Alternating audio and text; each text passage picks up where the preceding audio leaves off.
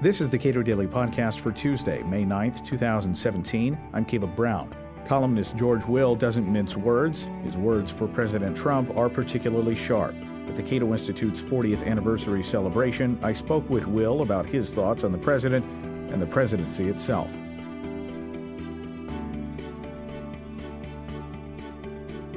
You had some particularly sharp words for President Trump this week.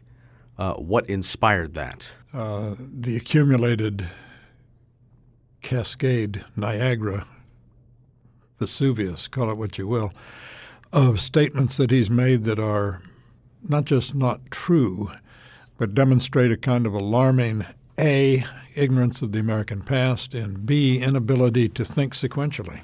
So what advice do you have to Americans who are observing this who think like you do? I think Americans ought to be very sober, realistic, and calm but frightened, if that doesn't sound like a contradiction. They should understand that they have a president who, as I've said before and will now say again for you, the problem with him isn't that he doesn't know this or that, who's the prime minister of Bangladesh is. He can be told that. The problem isn't that he doesn't know this or that. The problem is that it's not clear that he knows what it is to know something, what it means to have an opinion and a judgment based on adequate evidence sustained by good reasoning, that he seems to be susceptible to trotting off in all directions on the basis of whatever was whispered in his ear by the last person to whisper. So that there's a kind of inherent, probably incurable instability in the presidency right now, and will be for at least 3.5 more years. What has Congress's role been in enabling this thus far? I don't think Congress has enabled it. I think, in fact, one of the good things that's going to happen, I think, as a result of the Trump presidency is a revival of Congress as an institution with, as Madison wanted it to have, a kind of institutional jealousy and rivalry with the executive branch. In his frustration, and he's easily frustrated, Mr. Trump recently said, we need a shutdown in the government this fall, and we need to change the Senate rules to get rid of the filibuster. Instantly, we had a bipartisan moment in Washington where Republicans and Democrats alike in the Senate said not happening. Unlimited debate is part of the Senate tradition, and we're keeping it. So that's just one instance, but an encouraging instance. The very fact that the president really did outsource to the legislative branch the writing of legislation, that sounds sort of obvious, but in recent years it hasn't been obvious. In recent years we've treated the presidency as the chief legislator, and Congress seems to be again asserting itself, not just against the executive branch, but the Senate famously against the House and the House against the Senate. Again, this kind of rivalry is what Madison had in mind, and it's part of the ongoing remedial education of Mr. Trump to explain to him that it's supposed to be hard to make the American government work. When the framers went to Philadelphia in the summer of 1787, they did not go to frame an efficient government. The idea would have horrified them. They wanted a government safe, that is, safe enough, strong enough to secure our natural rights, but not strong enough to threaten them. To which end they filled the government with blocking mechanisms. 3 branches of government, 2 branches of the legislative branch, supermajorities, veto, overrides, judicial review, all kinds of ways to slow the beast down. On the obviously true premise, in my judgment, that about 95% of what the government does it either shouldn't do or has no competence of doing or has no constitutional warrant for doing. That being so, about 95% of good governance consists of stopping things. And happily, our Madisonian institutions are really good at that. There has been this decades-long, you talk about jealousy that Congress should be asserting. They haven't been very good at that for the last 70, 80 years. They haven't been trying. In fact, they've rather relished delegating powers they have no right to delegate, essentially legislative powers, to the administrative state. Congress will call a law something that's really only a sentiment. We should have clean air. We should have a nice environment. And then they say over to the executive branch, you guys fill in the details. Well, the devil is in the details. The law is in the details. So, Madison worried long ago that Congress would draw all powers into itself, into what he called the legislative vortex. He got it exactly wrong in this particular. Congress has been throwing off powers for, as you just said, about 80 years, all too eager to fob off on the executive branch and on the judiciary the making of difficult decisions. And the best thing that could happen, in my judgment, is for Congress to reassert itself.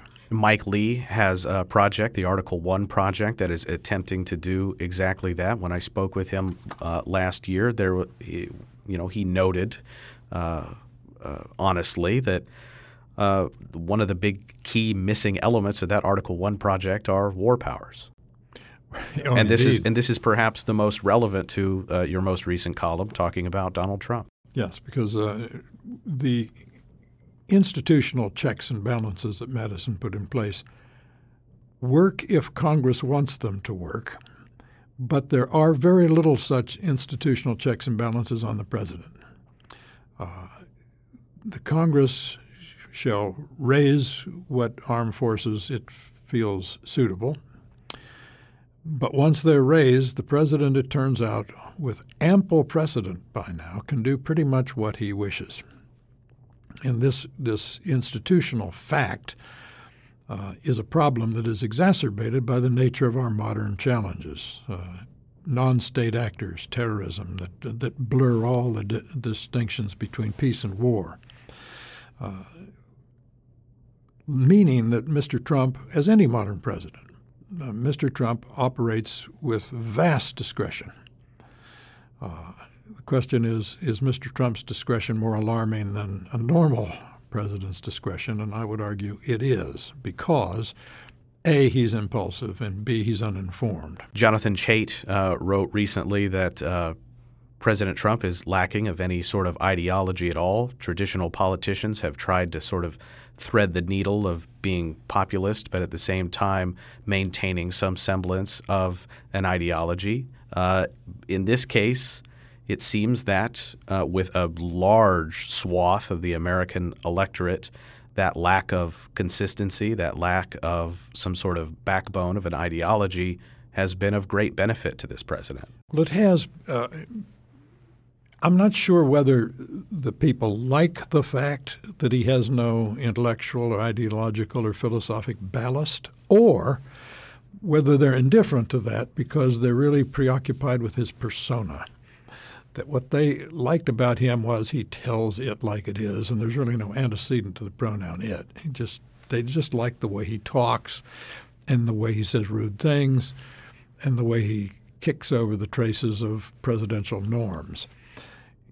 The fact that he doesn't do it in the name of anything, conservatism, liberalism, libertarianism, just doesn't matter to people. It's the spectacle itself that they enjoy. Is that just a problem of the modern technological age? I don't know. It's a problem of democracy, probably in any age, from Pericles' Athens to 21st century America. The problem is when you have representative government, the problem is to get people to consent to representation by worthy people. It's an ongoing drama. It's inherent in democracy, and sometimes we get it right, and sometimes we get it spectacularly wrong. Gene Healy makes an argument here of that, we see failures in government all the time, but that doesn't stop people. In fact, in many cases, it may encourage people to ask more of the government rather than to seek some solution in civil society or themselves or some sort of effort elsewhere. Yes, and Gene Healy, who you quote now, is the author of one of the premier books on American government in the 21st century, The Cult of the Presidency. There's something about the presidency, as Mr. Healy notes, that causes people to invest it with magical powers, to assume that he can create jobs, manage the economy, bring peace to the world, losing sight of the fact that the president is the chief executive of one of our three branches of one of our many governments, the federal government. Losing sight of the fact that the Constitution is very sparing in talking about the powers of the presidency and his duties. His duty is to take care that the laws are faithfully executed, not to write our laws, not to be our moral instructor, not to be the nation's pastor, to take care that the laws are faithfully executed. There's nothing this country needs more than a dose of presidential modesty. What should Congress do between now and 2020? What Congress should do is go about its business. Here's a novel thought. Why doesn't Congress just once pass 12 appropriations bills on time instead of having the government lurch from one fiscal deadline to another, from one continuing resolution to another, always voting on enormous omnibus appropriations bills that are presented to the Congress on a take-it-or-leave-it basis, and you better take it because if you don't take it, we're going to have a government shutdown and chaos. Just start with the basics. We're not asking a lot of people. 12 appropriations bills on time. Are you hopeful that the constraints that Madison and others built into the Constitution will be enough to constrain a president who is, as to put it charitably, as whimsical as this one is? The jury's still out. A president today is armed with means of communication that, of course, far beyond anything Madison could have understood when we were a newspaper-reading country, prodigious newspaper-reading country, even in Madison's day. But newspapers are different than broadcasting, television, the Internet, social media, all the rest. The jury's still out as to how this affects the impulsiveness of the public.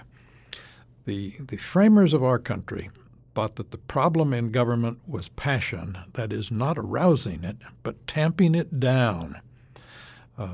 Presidents, from Woodrow Wilson on, have seen it as their job to arouse passion, to stir the country up, to mobilize it, on the march, all the rest.